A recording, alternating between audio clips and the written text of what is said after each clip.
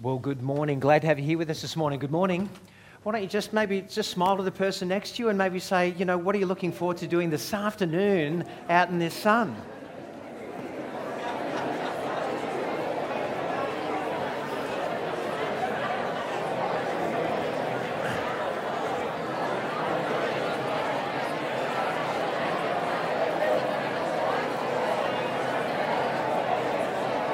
Good morning, Ellie. Oh, this is off. Great.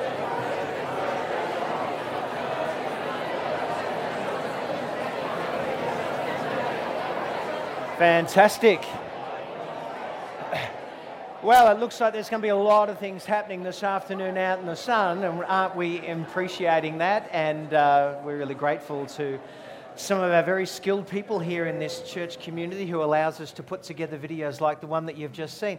So welcome today. Last week we went fishing together, didn't we? But the week before that we were talking about a theme that we've been unpacking in the book of Ephesians, a letter that a person by the name of Paul wrote to Jesus' people lived in that ancient habitat of Ephesus. And so 2 weeks ago we talked about learning to get along, and today what we want to address is this theme of making it all work. Absolutely. So we're going to be reading the next chunk from the book of Ephesians, and we're going to be starting at chapter 5, verse 21. You're welcome to follow on the screens, or if you've got a device you want to look at, or maybe you've got a Bible that you want to open. So we're going to start reading at Ephesians chapter 5, verse 21. So, Ali, you ready? We're going to just dive in? Absolutely. Great. So if you want to follow with us this morning, we're just going to do some reading, and let's see where we get to. Be subject to one another out of reverence for the Messiah. Wives, be subject to your own husbands as to the Lord. The man you see is the head of the woman, just as the Messiah too is head of the church. He is the image of the Saviour of the body. But just as the church is subject to the Messiah, in the same way women should be subject in everything to their husbands. Husbands, love your wives, as the Messiah loved the church and gave himself for it, so that he could make it holy, cleansing it by washing it with water through the word. He did this in order to present the church to himself in brilliant splendor, without a single spot or blemish or anything of that kind, that it might be holy and without blame. That's how husbands ought to love their own wives, just as they love their own bodies.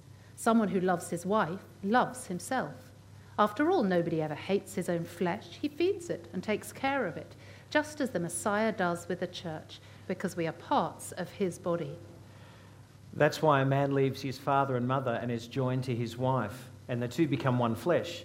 The hidden meaning in this saying is very deep, but I'm reading it as referring to the Messiah and the church. Anyway, each one of you must love your wife as you love yourself, and the wife must see that she respects her husband. Wow. There we go, Ali. So, what's the first thing we need to say?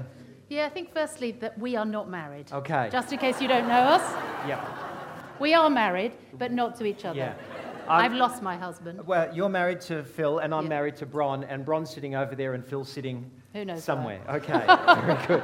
What's the second thing that we need to say? Yeah, I think the second thing we need to say is why we don't want to do this talk. Yeah, exactly. Well, why don't we want to do this talk? Yeah, so I think one of the reasons for me is that it creates reaction. There is emotion wrapped up in this. I know harm has been done through some of this, and so I'm nervous about doing this talk. Yeah, and if I were to put my shepherd pastoral hat on, I realise that as I communicate, I don't want to say the wrong words and inadvertently stand on someone's toes or trigger something. Yeah, because your heart is good for us. I hope. Yeah. And I think as well for me, just the fact that people will disagree over certain things, and I don't like it when people disagree. But that's the way we are. All right, so why do we want to do this talk? Yeah, absolutely, because relationships matter. Because it's really, really important that as we choose to follow Jesus in the world, the way we live really matters, that we live as God has created us to live, but also enabling others to live as they're created to live too. And I think the reason why we also need to have this talk is because what we're going to be talking about today is applicable for all relationships, particularly those amongst the Jesus community. And it talks about a whole new attitude and a whole new way of being. So it's really important that we do that. So no matter what stage or age or part of life that you're up to, Whether you're checking out Jesus for the first time or maybe you've followed him for some time, we think that these things that we want to talk about today and address are actually applicable to all kinds of relationships. Absolutely. And so the process, the way we're going to go about it is we're going to look at the text first, at the passage first, and we're going to unpack that for a while, remembering the things that we've heard about from that very wise man on the video that we listened to a moment ago. And then after that, we're going to look about how does that apply to our lives, and we're going to share some practical ways that I that can't wait applies for the to practical us. side of things, Ellie. I'm very nervous about that. I'm glad Phil's not here. So should we just dive in? Yeah, absolutely. Let's do that. Okay, so if you want to follow this, we're just going to unpack this kind of together. And I'm just going to press that one more time. Be subject to one another out of your reverence for the Messiah. So this word, be subject, could also be submit to one another out of your reverence for the Messiah. So Ellie, as you think about this word subject to or submit, how do you think our wider culture responds to that idea? Yeah, I think that they see it probably pretty negatively. It might make you feel quite powerless or weak. Yep. It sounds quite passive. And I wonder whether the sense of if you do this, you lose your freedom, you lose dignity. I wonder whether that's how it's received. Well, the Greek word, what's behind this idea is that it really is this idea of to put under. And so the part of it, I guess it's trying to get across, is placing your own interests under someone else's so that they go first. Absolutely. So is this saying that whoever we are, whether we're married or not, including both husbands and wives, we are to submit to one another, to put... Yeah, I think that's a good under. reading of it, because I guess the broader sweep of what's going on here, if you look at the life of Jesus per se, he's this person who seems to, just by his loving attitude to others, lift them. Wherever he goes, he's lifting people. He gives of himself most profoundly. And we see this in all the different contexts that he's in. In fact, Paul, who's writing this letter, and he's writing this one that we're reading now, and then another one titled Philippians, in chapter 2, he says something really similar, really written at the same time. He says, "Do nothing out of selfish ambition or vain conceit, but in humility consider other people more important than yourself." And so this can be really broadly and widely applied to all people, all Jesus followers. And you're doing that reading wide that we heard about. Yeah, which I is think so that's the important thing, is that if you start to read wide, then I think you're understanding something really deeply at the heart of who God is. Mm-hmm. So you ready for the next one? Yep. Okay. Are you ready for the next one? I am. Okay, wives, be subject to your own husbands as to the Lord. Wives, submit to your own husbands as to the Lord. Now, how do you feel about that idea, Ellie? Yeah. Mixed, actually. Okay. So when I was young, I have such a clear memory of somebody asking me, I would have been, I don't know, late teens maybe, of somebody saying to me, "Hey, what about this verse? What do you think about that?" As a woman, Ali. And I remember so clearly saying, well, I hope one day that I will find a man that I love so much that I will want to submit to. And then some years went by, and I met Phil, and I married Phil, and we got married. And I promised in our vows to love and obey him.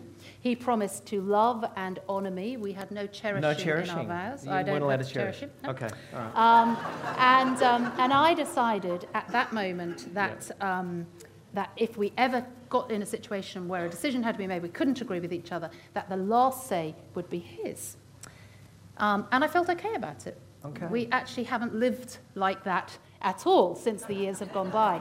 But I think because it just makes sense to us to live a sort of more mutual decision-making kind of way. So it's actually interesting that we haven't lived it even though we promised it, or I promised it. But I think as well, the complexity of my feelings towards it are very much impacted by the amount of harm that I know has been done to many people, particularly to women, by this verse. So actually I can be quite angry and I can be quite sad about this too. So it's a really complex reaction that I have to this. Over the years of pastoral work too, I've heard stories about how this has been applied, and I've been appalled when I've heard those kinds of things. It's not the majority, but it's sadly one of the aspects that I've seen how this has been used for harm.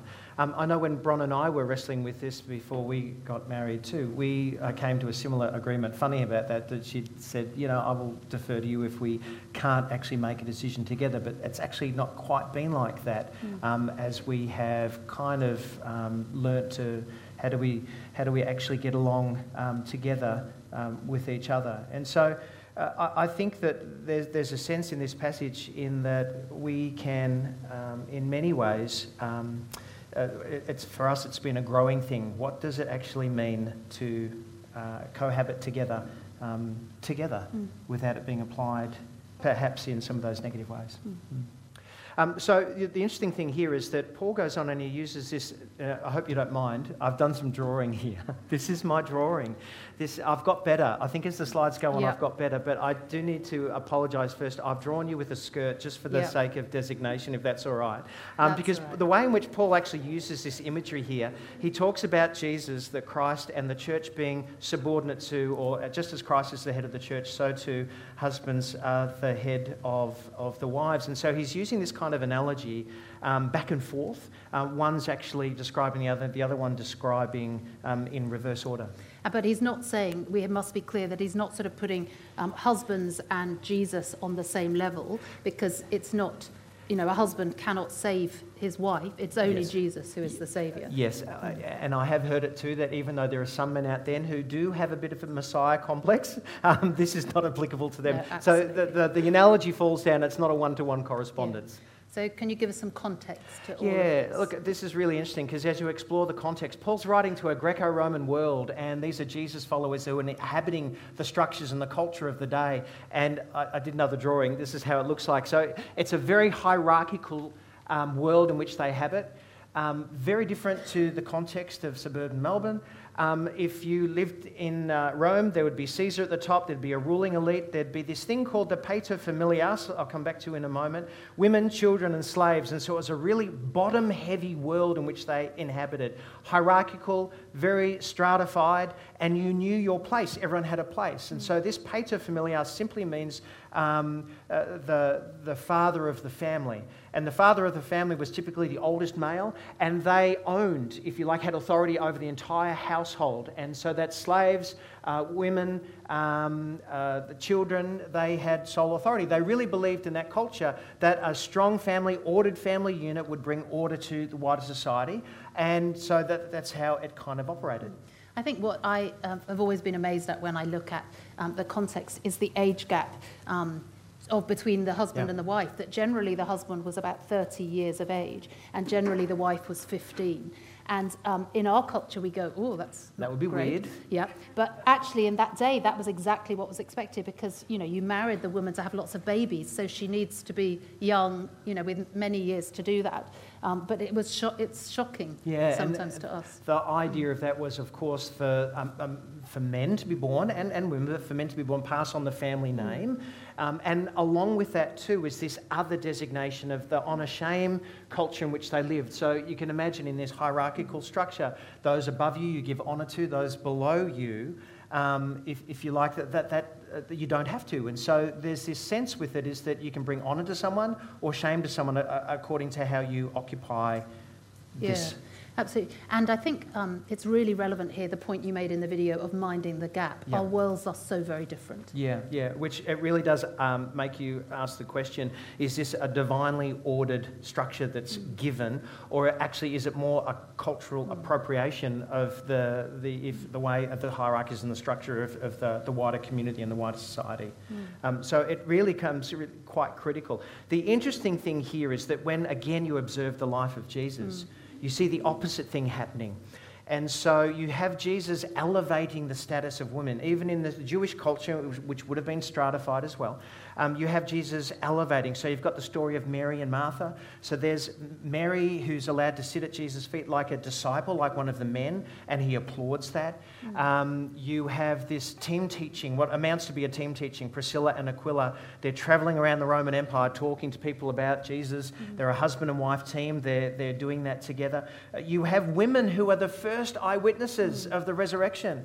And so that's written into, and it's just so strange to say it today, but a woman's testimony in that culture would not have been given the tick. And so to have it written there and stayed there is actually a profound thing.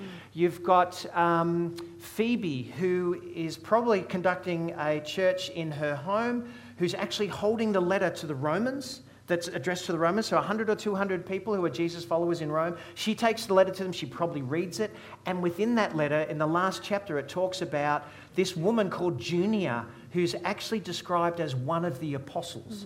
Now, that doesn't answer all the questions that are there in the text. There's some complex things, but you see this elevation of women, both in Jesus' life and actually written into these, if you like, the letters that Paul is writing. So the shocking thing is not, sadly, what we're describing here in the negative sense. The shocking thing is about the next what you're going to say. Yeah, so this is the shocking thing it would have been. In those days, yeah, absolutely. Yeah. So husbands, love your wives as the Messiah loved the church. So how do you feel about that, Troy? Well, in today's culture, I think a husband loving wife is not a far-fetched thing, but it probably depends on what we mean by the word love, because today in our culture, love can mean everything and nothing at the same time. So I want to know what we mean by the word love. All right, this is what we mean. Love is to act for the well-being of another. And I love that it has the sense of action. It's not just feeling. Love feelings are great, but actually it's a choice to act for the well-being of another, placing somebody else's interests ahead of your own. So lifting somebody else's interests up, lifting somebody else's well-being up. And I love how then Paul goes on to describe Jesus' love. For the well-being of the church, Jesus desires for her to be holy and pure and blameless. He knows the state that the church is in. We've got a picture, I think, too. But so that King Jesus can actually dwell with his bride, so that she is radiant.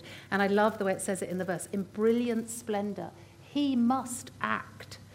It's only because of Jesus' self-giving love, because the fact that he was prepared to give up his life, that actually this can be accomplished, that she can be pure and blameless and radiant. Jesus absolutely loves his church back then and today. And so he gives his life. He gives his life for her. And that's the example that is given to men. That is the way that men are to love their wives. Not about making her holy. That's what Jesus does for the church. That's not what passes over in the imagery here. But he is to seek her well-being above his own, so that he is prepared to lay down his life, to love with such incredible self-giving love for the well-being and for the interests of his wife. So if you're in Rome and you went down the pub, the idea of the pater familias, the head of the household, to actually go to that extent to care for his 15-year-old bride, per se, would actually have been the laughingstock of the pub then. This would have been the radical thing back in his day and his culture. And so just to get this, I think, more imbued within the thinking of the community of people that he's writing to, he presses it now, and it gets a little bit funky from here, because he goes, that's just when you think he's going to say to the men, that's how husbands ought to love their own wives, just like Jesus, who died for, so you, but he doesn't. He actually uses another image that looks like, and we're just going to, he says, I want you to love just as you love your own body. Someone who loves his wife loves himself. And just in that moment we were about to say, wait a second, Paul, weren't you just talking about Jesus dying and being sacrificial? He says, no, I want you to love now like you would care for your own body. And he says, when you care for your own body, you're actually caring for your own wife. This is how much he wants to press this idea of the togetherness or the bond or this sense of connection. So I've drawn another picture. And I'm wondering whether it's a texture and a key? No, it's not something a texture. That makes his hair grow anyway, clearly. No, that is a toothbrush. The green is a toothbrush. And the blue is toothpaste, okay? Gotcha. So the idea here is that just as a man would care for he'd brush his teeth, we hope, and comb his hair, he then sort of says, in the same way that when you're caring for yourself, you're caring for your wife. So that's why I've done this sort of overlapping. And the only way he can get there in that imagery is to press it a little bit further. And this is where it gets a little bit silly, because he says, just as Jesus is the head of his body, the church, then that's kind of you and I all mapped out, and everyone else sort of mapped out hanging off his parts, because you all make part of his body. So there's this great sense he's appealing to, is that when you look at yourself, you should look at both of you as being actually together one and the same. So that's why he can get to when you care for yourself, you're caring for her. Absolutely. And he takes us back to Genesis at that moment as well. And just the story of when Adam is looking for his companion, and he looks at all the animals and none of them will do as his companion. And so out of his flesh, bone of his bone, flesh of his flesh, woman is made. So they are of the same stuff. Which I love, and it kind of gets a little bit weird here, which makes you wonder in this moment, Paul, are you actually talking about Jesus and the people he loves, or are you actually talking about husbands and wives? But he goes on and clarifies that in the next line. Absolutely. He does acknowledge that it is a big mystery. It's hard to get our heads around. This is a great mystery, but I am speaking about the Messiah and the church. And then he presses on a little bit further. Yeah. And so this is how he closes the passage. Anyway, each one of you must love your wife as you love yourself, and the wife must see that she respects her husband. Which kind of brings it all the way back up to the top start. again. Absolutely. All right, so if we pause here for a moment, I want to ask the question, how does all of this work? If that's kind of the pure mathematics, the applied. Has anyone done applied mathematics? Was it on Friday or something like that? Applied? On Friday, sorry to bring that up, but how does it actually all work? Yeah, absolutely. So if we hold in our thinking how this passage starts, just the idea that we are all to submit to each other, and if we hold in our thinking that we are all to love each other, because you don't have to read very wide to see that we're to do this. I love the image that we've heard somewhere else in our preparation of the marriage dance. We love this idea, this sense that as I choose myself to put myself, my interests, my well-being under my husband, at the very same time that he chooses himself to put his interests and his well-being under me, at the same time that I am choosing to elevate his interests, to elevate his well-being, at the same time that he is choosing to elevate and put my interests first. This incredible dance goes on where we are mutually serving each other, where we are mutually loving each other, and as this happens, that it raises us up and it elevates us. I think this is such a beautiful image of marriages, that we are free and willing to elevate the other and to put the other first. Because I think that if a marriage is lopsided and you just get the one person putting themselves under the other one, they get squashed. And where love or submission are forced, I don't think that this is how God intends marriages to be. I think that the actual marriage that is the dance, the beautiful dance of love and humility, actually brings freedom and security and joy and hope and plenty more too. I picked up on this as we were growing up for the kids. I would often say, as this is applied to relationships, I'd say to them, now, you can meet people in relationships who treat you like this, and in relationships you can meet people who treat you like this. And that when you're looking for people that might be life partners, then you certainly want to know that the person that you're alongside is someone who you become a better version of you in their presence, because they have this attitude of wanting to lift you and wanting your good to be actually ahead of theirs. It's interesting, though, that when we talk about this kind of way of inhabiting relationships, and a marriage relationship too, there's usually two fears that I hear. The first fear is that, well, if the man is not the head in that same context, it's not applied like this, well then a woman will just become the next superior. And I don't think that's actually what Paul's trying to get at all.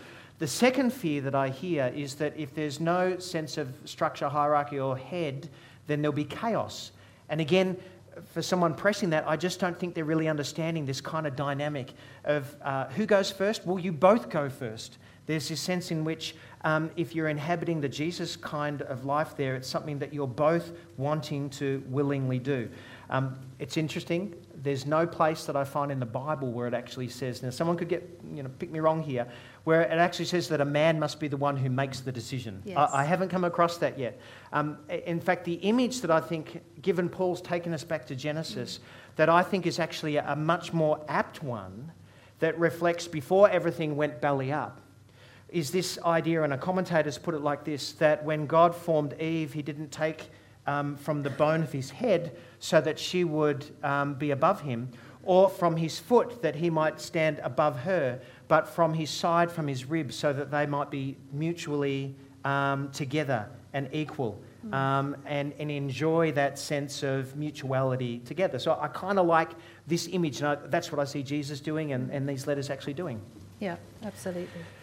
So this is probably the one of the questions that I think is really worth asking, is that where we'd like sometimes Paul to pull apart the structures of culture, we find him not doing that. This is the same with slavery.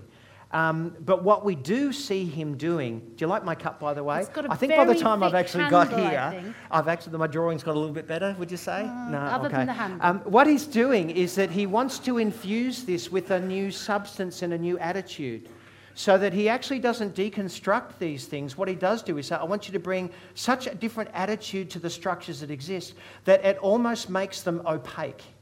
So that when you are bringing this new attitude within the systems that are there, it's actually the system itself is not the thing that perpetuates it. What is actually the important thing is that there's a new substance that's actually inhabiting the structures. And that seems to be the radicalization of that Jesus' communities offered the world around about them. Absolutely.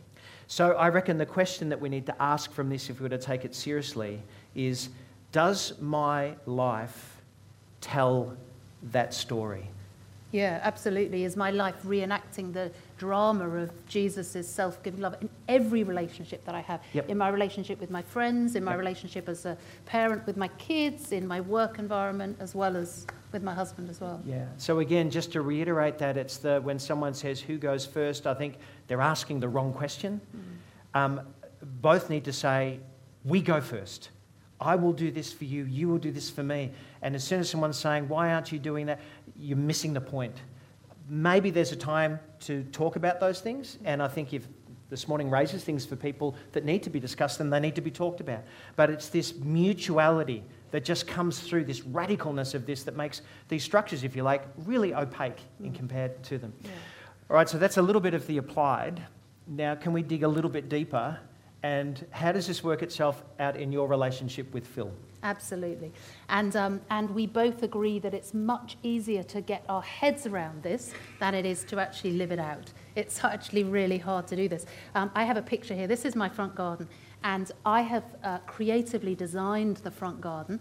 And my husband has put in a lot of muscle in rock moving and soil moving and everything else. And it's pretty much complete, almost, other than that really ugly brown strip at the front. There's a garden, then a lovely sand path, and then an ugly brown strip. And now is the time to plant grass in that ugly brown strip. But my husband does not want to plant grass on that because grass has never, ever worked there. So why would it work? I think it's too shady. No, it's far too shady and hard and shallow and everything is exactly right. So he wants to put plants in there, but there's a basketball ring and it gets trampled on, and will the plants survive and will they detract from the beauty of the garden that I have created? So this is a live discussion that we are having at the moment. Fortunately, very one-sided at the moment, but no, it's not. But his point is, that's the only bit of grass there'll be at the front. And our lawnmower lives way at the back of the garden, and he mows the lawn. That's the role that he has. And so he would have to bring our very heavy lawnmower all the way down the back garden, down several bits of steps, a one-ton round lawnmower. the house. Yeah. It is. And I don't know, I've never used it. And, and he would have to mow the lawn on that tiny little patch when it might be failing grass anyway. So we are having this debate, and yet we choose in that to try and live this dance. And in my head I go, if it matters to Phil, it matters. If it matters to Phil, it matters. If it matters to Phil, it matters. And yet I want grass. If it matters to Phil, it matters. And so we're in a debate. Will he make the last decision? No, we'll make a decision together. But we've decided he's very lucky that we're doing this talk while we're making this he's just decision. texted me now, actually, Ellie. He's saying we should do this talk every week. I know. But we are going to go. No, he hasn't. No. We are going to go and look at plants and actually think, well, if we put plants in, which plants would work? Very good. So in 6 months' time, if it's still bare like that? We haven't decided. Okay. All right, so I think I can one-up that. Yes. Is that all right? So I've just got to say that this is not my finest moment, No. okay? So I just need a little bit of grace and kindness here. So 2 weeks ago, I was doing the dishes in the evening time. Bron was cooking, I was doing the dishes. We have a pattern in the morning time that I cook the porridge, unless she gets up earlier and then she cooks. And then from that, she might leave her pot, which happens to be here. This is her porridge pot. And she will fill it up with water because she wants to soak all the porridge scum. Because she's wise, because that's the right thing to do. And then she leaves it in the sink. And then if I cook my porridge, I'm in the habit of actually cleaning it all first, because when the pot's still hot, it comes off really easy. I get it done. It doesn't sit there in the sink all day. So 2 weeks ago, I'm doing the dishes. This is not my finest moment. And I do all of the dishes, but there's this pot sitting there right in front. And it's filled to the top with water. It's got all the porridge scum there. And this idea pops into my head. I don't know where it came from. You don't need to wash the pot, Troy, because that is Bron's responsibility. That's her porridge pot, and it looks really nasty as well, right? That idea came into my head. We feel for you, Bron. Yeah. And what's more, another idea came into my head that I'm not going to do it. So I actually left the porridge pot there. I know this is not my finest moment, all right? And so she looks across and she goes, "Oh, you're not going to do the porridge pot?" And I go, "No, that's your responsibility. You need to do it because the best way to do it is to wash it off in the morning." She said, "Well, I just cooked you dinner." And I said, "Yeah, look, you did, and I haven't washed your pot." She said, "Well, you could eat dinner yourself if you want." Or even make it yourself. Yeah, and in that moment, another idea came into my head. Eggs on toast is something I can do. And so I did. I left the pot there. This is horrible. It didn't come out like this when we were going over. However, 2 days later, I think, or 3 days later, there was the pot again, sitting there as I was doing the dishes. And I reached over and I took that pot, and an idea popped into my head before the talk. What are you going to do with the pot? And I said, I'm going to wash the pot without complaining. From now on, always. I still think washing it first when the pot's still hot. But see, that's the hardness and that's the challenge. Actually, it's not often in the big things, it's in the small things that make it hard. And I think they're the things we have to put our own little self-interests and this little thing that says, do it my way, to the side. And that's exactly what Paul is getting at. And so the question that I have to ask myself before I ask anyone else, is my life reflecting that radical Jesus story that not only inhabits my own life, my marriage, but others as well? Is that happening? And what does that mean? So, that's where we are. So we're going to invite the band up. Thank you, guys. So what's at the very heart of this discussion that we're having this morning? We've been zoomed in on this one little passage in Ephesians. But actually, if we zoom back out a bit, we look at the heart of it, and we see that this passage about choosing to elevate each other's in love and humility and serving each other fits under, as we zoom back, this instruction to be filled with God's Spirit. We completely recognize that it is hard and we need God's help. We need His Holy Spirit to help us to be able to lay down our interests, to be able to lay down our well-being for the sake of other people. But we can be filled with the Holy Spirit. And then again, as we zoom back further, we look at a verse right near the start in Ephesians, which says, Jesus is all in all. And that is the verse that sort of holds all of Ephesians together. It says that Jesus is the King of heaven and earth, and He holds everything together. And as we remember that this is who Jesus is, He is the King who is heaven, who is the King of heaven and on earth. And we pause and we remember that. How completely extraordinary that He doesn't just tell us to do all that we've discussed, but actually He was prepared to do that. He needed to do that. He chose to do that, to act and live a life of humility and love and for other people. So we thought this morning we might finish by sharing a communion space. And if that's new to you, Ali's going to explain in a moment. But it talks about the meal that Jesus had with his followers the night before he was betrayed. It said that he took bread and he broke it. He gave thanks. He said, "This is my body which is given for you. Do this in remembrance of me." He said, in the same manner after supper, he took the cup and he said, "This is the cup of the new agreement, my blood shed for you between God and humankind. Do this as often as you drink it in remembrance of me." So in a moment, we're going to share communion together. And then later on, it might be at the end of today that you think, actually, I need to talk to somebody about what's being discussed. Maybe you want to come and talk to us or somebody else. And it may be that you go, actually, we're in a really hard place in this relationship, whatever kind of relationship that is. And it may be that we'd encourage you to actually talk to somebody, a professional in that maybe. But seek help that you need, because this is the best way to live in that. So as we do communion, there are tables around this room. There's a table out in the foyer as well. So when you're ready, go to the table and take a cup and take some bread and take them back to your seat. And maybe just pause and remember who Jesus is and all that he's done before you, in your own time, take the cup and take the bread.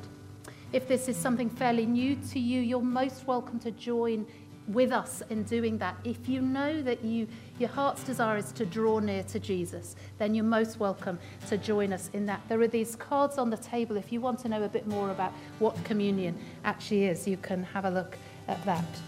So the band will play. And so come eat and drink.